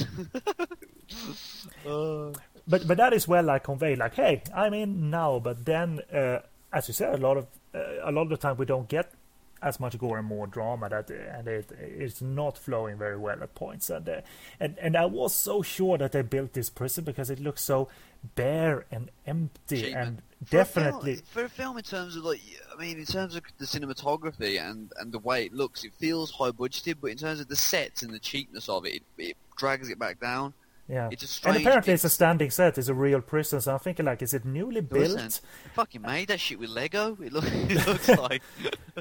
and then I started to think to myself, maybe it's the latest prison in the franchise, because the movie prisons are franchised essentially. Like so maybe it's the latest one, but no. Like McDonald's, but with rape. Exactly.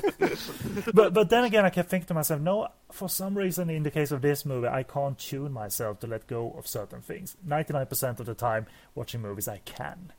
And then you got the issue of Ricky himself and why he appears super strong in some scenes and can break out of anything, and why he doesn't do that in other scenes. And that annoys me, because I wanted some kind of explanation. Okay, in the OVA, I got an explanation why he all of a sudden is walking in the rain after he's been in his cell. In the OVA, you see him breaking out of the out of his cell. Fine, I get that. It's because it's not even. I think probably people might guess that it's a revenge film, but it's not even that. It's not a revenge film at all. The plot just seems to kind of happen. There's revenge in the film, but Ricchio's not taking revenge. That's not really his main draw, his main kind of energy to it. It's more things just happen and he kind of gets tugged along, which again it's somewhat weak, and the serious tone of it, with the fact that there's a kind of a weak kind of, he's weak kind of. Why he's doing it is kind of weak, and it doesn't. Again, it feels like it's just being dragged down by kind of storytelling that's not quite fast or choppy enough, or quite kind of fun or exciting. It's quite plot that kind of drags, and then we have a great gore scene, and then it kind of drags again, I mean, you could say it's kind of so bad that it's good in spots. Yeah. I think that's maybe how a lot of people see it, especially if you watch the English dub, which is fucking hilarious. It's hilarious, but not very good. Yeah, by hilarious, I mean awful, and Yes. you'll have a laugh with it. Especially, I can see it giving like a really kind of trippy, kind of so bad it's good kind of vibe to it. But I mean, again, yeah, what I didn't clock onto before this viewing is how dark the film is and how much of an oppressive tone it has. Mm-hmm. And it's in such stark contrast to something like The Seventh Curse, which, whilst very gory, has such a kind of light, fun atmosphere to it to steer it along. Another reason why I don't think it works as well as initially I would like to think, and probably viewers going into it would like to think. And Namnu darkness and the gloominess, of course, but and you wouldn't think though. I mean, you wouldn't think it could get darker than something like A Vengeance, but in at times it does feel very kind of mean spirited and very oppressive. The gore does, and almost depressing. Which is, again, it's another reason why sometimes I struggle with getting through the whole film. Certain moments are absolutely great, like certain lines of dialogue are quite fun as well. But yeah, some scenes are just like, Jesus, like this really is kind of very black, surprisingly black for the tone of the how comic booky and how kind of big natured and how fun the violence is. But speaking of the violence, and some of probably my favorite gore scene in the movie is actually not the one that's quoted all the time. It's when Ricky guts the fat man attacking him in the shower, where he, boom, punches his stomach, and that is a great effect. Why it's really sharp is especially when the fat man falls down in slow motion, and the wound, the open wound, when he lands, obviously it splashes all over the walls as well. Oh yeah, they've applied a whole lot of great stuff in there that flies perfectly, all over the place. It does. I like it. And that looks good, to be honest. It's not like, oh my god, that's so. It's really well applied effect, actually, and well performed as well. When Fan Su Wong, if it was him that actually performed the punch into the prosthetic, but. It looks, and the fact that it's in slow motion makes it even better. I like the fact when Ricky gets chucked around, he gets smacked up against the wall, and there's just no sound. it's like it's paper or something. But I do like, the dub is horrendous. Someone paid me one bag of rice to put you into a mince pie. Doesn't make sense. What are you talking about? And the fact that they rename the characters as well. We got like Zorro, and it's trying to be kind of ironic and funny, but it's just shit. Really, to be honest. Really didn't register with me that dub. I'd rather watch it in German. To be Apparently, the German dub is really super serious too, and not in a good way. My friend told me that, so they didn't have fun with it either. They recognized it's a dark movie, and they decided to be boring about it. So. You got a lot of guts, Oscar. But holy hell, if I didn't know a lot, and I don't know a lot really, but I wouldn't have instantly recognized Fan Mei Sheng in this movie. He playing the one-eyed prison warden with the hook, cleaned up, no scruffy hair, no scruffy beard. It's a total transformation. Such a repulsive bastard, isn't it? That bloody steak he eats looks disgusting. I think that's the word. I mean, you think the violence is off-putting. It's not. It's just fun. That bit made me sick. It's horrible. It's bloody. I like a steak like the next guy, but not when it's covered in fucking blood. Like, Jesus, cook that fucking thing. and he uses the hook as a fork as well, which is nice and practical, I suppose. Hey, what is it about undercooked steaks and us? Like, Undefeatable had that fucking horrible pink steak as well. Yeah. Well, she was attempting to do something with it.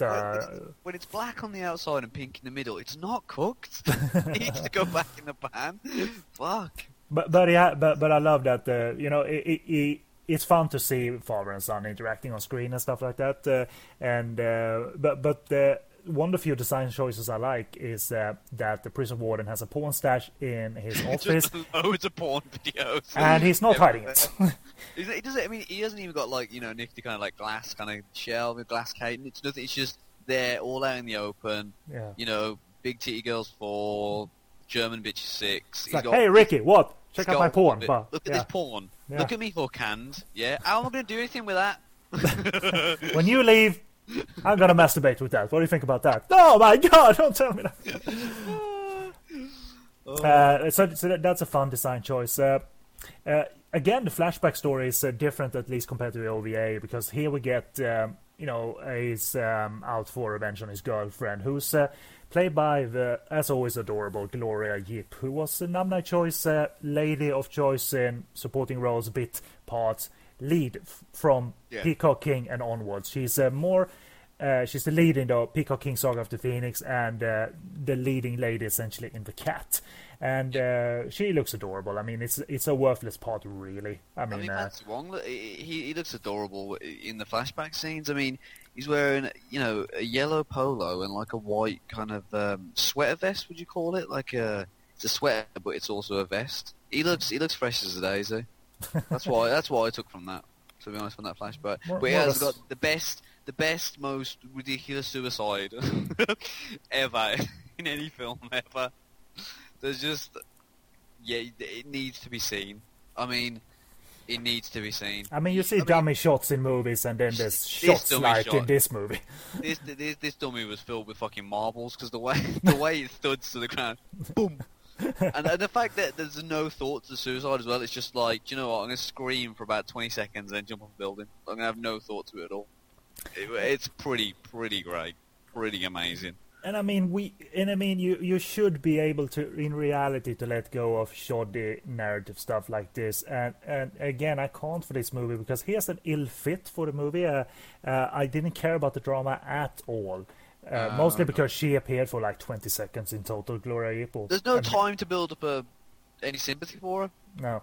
We see her in, I think, two and they're like flashbacks. and they're like sugar sweet scenes, Yeah. Apparently they're in love, but who cares? Give me gore, but unfortunately, as you said earlier, we are forced to wait for the gore for quite some time for a while. Yeah. I mean, it's. I think I think in terms of when it gets to the gore, it's great. I mean, the splatter itself is, I think, Nam's best yet in his career. I'm not talking about the film. I'm talking about the actual gore effects they're so far kind of in terms of creativeness and the visceral kind of thrill. It works so well. But I also a big problem. I just think Ban Su-wong, although I like him in the film, he's just somewhat wasted. And I mean, the guy had and has martial arts talent. And we've seen that in recent films. And I think we get tiny flickers throughout the film. And obviously he has a tiny fight with... is it Yukari Yoshimi has a fight with near the end? Yes. Yes. Really, there's no fight action as designed here. There's no fight action. That's what I feel. Yeah, it's mostly kind of... It's emphasis on gore. And we get like tiny little bits and pieces here. And there's some nice kind of... I wouldn't even say stunts. It's mostly just people kind of like wire shots and things like that. And I think... he's somewhat wasted. Obviously, at this point, maybe he wasn't comfortable with a lot of on-screen fighting. I mean, he would become that, but for now, he's probably put in a role to punch people and for their heads to explode. Like let Nam do the kind of talking, if you know what I mean. Like, yeah, he even explained that. Shot in and then I'll sort out that headshot. yeah, and he even explained in the interview that there was no hardship really on the actors action-wise because there wasn't a lot by design. But the OVA doesn't have fight action either. I think it's true to what the story is and all of that. But there is some good like hits and falls. They're thrown into things, and one of the big guys that Rikyo fights actually takes a fall where like the bearded, I don't know, he rips out his tongue, I think, at some point, and it's the guy that Ricky is stuck in the contraption with that's about to squash them. That guy takes a fall where he hits his head.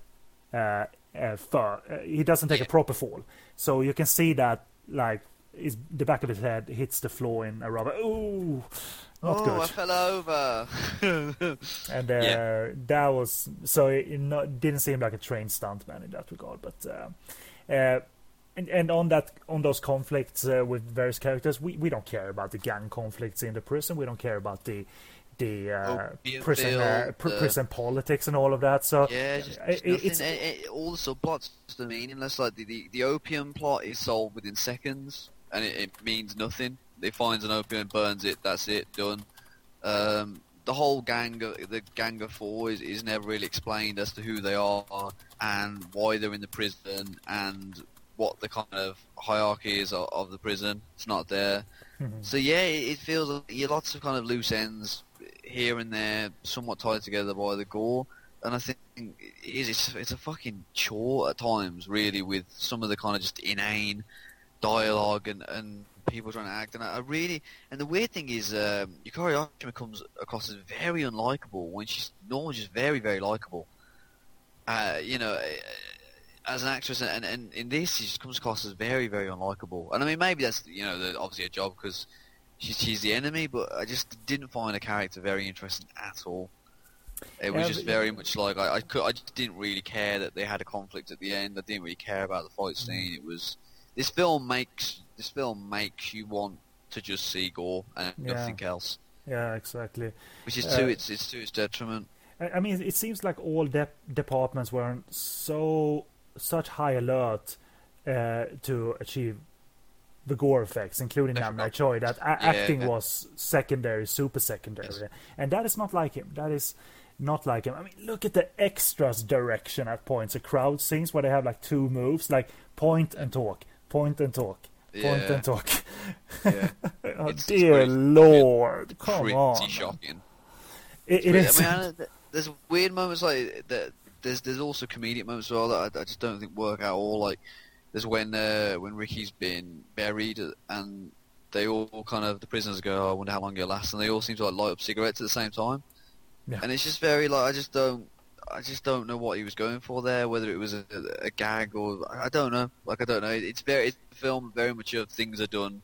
Don't ask why. Why this is happening. But there are a couple of nice blackly comedic scenes. I mean, I do like the moment when the warden arrives back at the prison and Fan Mei Sheng's character trips up his son and he's squirming looking for a way out, and one of the guards just pulls out a prisoner from nowhere to take the blame. It's like, it was him. He did it. Like, the prison comes from nowhere. There's no prisoners at all. It's just a bunch of, like, the wardens, and he just grabs him from nowhere and goes, it's his fault. He did it. which that works. I mean, there's a couple of nice kind of blackly comedic scenes, but yeah, man, it's just it's a highlight reel film if there ever was one. Like, cut that shit down, have half an hour of just you mean that be a nice kind of watch, just half an hour of just the splatter happening. On the warden is actually played by William Ho. Fantastic inclusion in this movie, and especially if you know him from Category 3 movies, he's usually a raping animal, like in Daughter of Darkness, Brother of Darkness, and that obese son dresses like a 12-year-old, but looks like he could be in his late teens. That he is funny, and he's not in the OVA, so I'm hoping and praying that because it's not in the OVA that Nai-Choi came up with that incredibly obnoxious character that the kid, and who's dubbed by a kid as well, by a 12-year-old, but looks like he's 17 or 18 or something like that.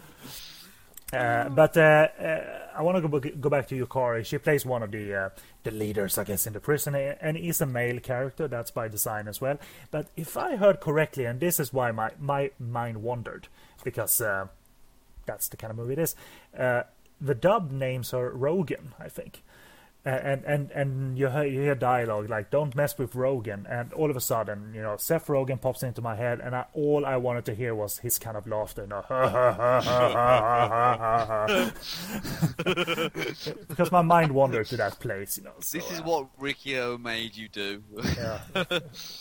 I just seen the fella you're talking about, the lad Wong Kwok Lung. Now he starred in Riccio in 1992 as the prison commander's son. He was in Her Fatal Ways 3 the same year. He actually was sound recordist on a film called Chaos by Design in 1988. Yeah, what? Who knows? Yeah, who knows if that is what true or not? There? But what happened there? No, this needs sorting out now. What went on there? The legacy of Wong Kwok Lung. Like, what was he doing? What what did he do? Did his dad give him like a tape recorder and he just kind of recorded a few bits and pieces? It's not live sound either. That movie is not is post-dubbed, so... I'm finding this out and I'm going to let you know maybe tomorrow, but I haven't got time now. Again, Riccio's strength comes and goes too. You know, some stuff seems to hold him off. Like, I guess There's no rules. Yeah, I guess the chi or whatever varies in strength. Even cement will hold him back. But that points. I don't know. I'm trying to figure out. Chi only becomes energized when sensing wrong things are wrong and crimes Yeah. are about, or what's going on here. But I don't care anymore. Maybe. So you know what?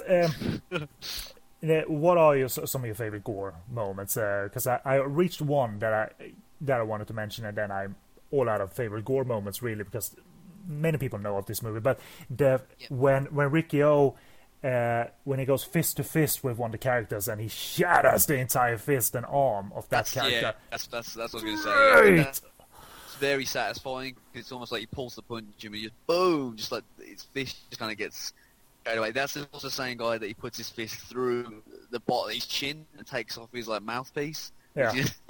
Which is pretty awesome. As you said before, when the fat guy takes it in the shower, that sounds wrong. We're talking about the violence. There's a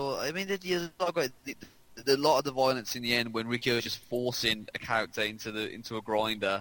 You're just like by the hair. That's pretty awesome. I do like it when there's a kind of a twist where the guy, the warden has an elephant gun. He does some damage with that when he's shooting the kind of guys. And he's like, anything he shoots just explodes, and that gets some kind of play. Not in the OVA either. No, well, there you go. I've been creative there. But yeah, there are so many great moments. I know, we both kind of dogged on the film a bit in terms of the way it is and the kind of tone, but in terms of the gore's untouchable. Like, I mean, a lot of people could look at it and say it looks fake, but God, I'd rather see that than anything. I mean, it's so creative, just the sheer creative, and how long they must have took to set up certain shots, especially shots that are kind of cutaways where something happens and it cuts to already makeup, etc. Like how long? I mean, the guy that gets his the kid that gets his skin like ripped off, like how long does that take to set up that? To set up a kind of a whole kind of. There's a lot of really great kind of dummy work. They don't look anything like the actors, but they do the job. When the dummy comes, you can expect something like really violent to happen, and the violence is just explosive. But it's very comic booky. It's not very kind of. It doesn't feel like it hurts. It feels very kind of funny and very kind of laughable, just because of how kind of awesome and explosive it is. It works in that way tremendously. It really does. Rico does. As a film, I just don't think it. As a film, I just don't think it has enough great elements to make it a success, start to finish. But in terms of gore, it's an awesome, kick-ass showreel. So I think that sums it up. I don't need to go over any more notes. I think we're very much in sync on this movie. But what I wanted to mention was a few minor notes, additional notes. Again, you should take into account that this is the first and only credited writing gig that Nai-Choi did. So he was giving a writer and director credit on this. Again, shows that he echoed the design and beats of the comic and anime very well. So good job in that regard. He could adapt it.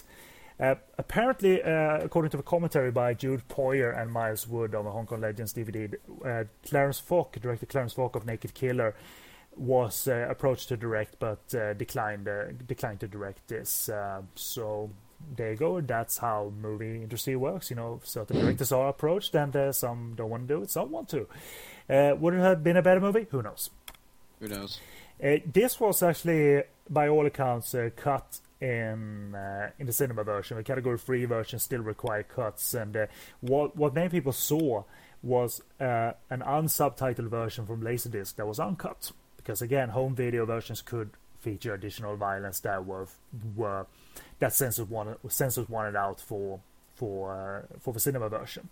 So, but all of that is now rectified. Everywhere you turn, you'll get a subtitled, uncut version of the story of Ricky, essentially. Yep. So that was that then, and I mean, it didn't require subtitles as such, I think, to understand the movie, and certainly not to like the movie back then, because it would have made an impression back then based on the gore alone. The mute that learns to play the flute, who's given the flute to Ricky, is actor Chan Kwok Bong, and I like him. He's a good actor in during this period of Category 3 movies, in particular in movies like The Rapist, Gates of Hell, which was shot in San Francisco, and Diary of a Serial Killer, one of the quite underrated and unknown movies in the vein of Dr. Lamb. Really good movie, also directed by the Gates of Hell director Otto Chan. And he played Stuttering So in Once Upon a Time in China and America. So, and he's in Sync Sound too on the Mandarin track. Most of the people speak Mandarin Sync Sound in that movie. Not the English actors, but you hear their Sync Sound recording as well. So if you ever get a chance to watch Once Upon a Time in China and America, hopefully you'll get to watch it with the Mandarin/English Sync Sound track. So that's all my notes, aside from mentioning that this movie has been available a lot and probably is very easy to find, even so to say out of print editions of the film. Megastar distributed it in Hong Kong at one point. Deltamac did. Joy Sales featured a remastered version, which is probably the one you can find more easily on Yes Asia, DVD House, eBay, and what have you. It's been released in Austria. It's been released in the US by Tokyo Shock, and I think it's on Netflix as well. So it's not a movie that's should be tricky to find anyway. So.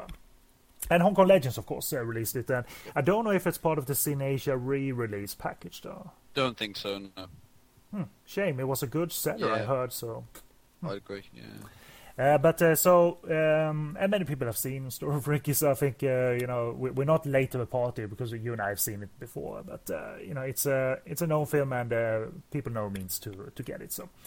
Okay, next up, and that is the last episode in the Nai-Choi coverage in the director's series. The series will go on, but featuring another director. And we are ending it, of course, with a grand finale style, and it is my favorite Nai-Choi movie out of the ones he's done. My favorite, not necessarily everybody's favorite. I think The Cat. The dog. The dog. The cat and the dog, essentially. A.k.a. 1,000-Year Cat. His B-movie sci-fi goo, some gore spectacle.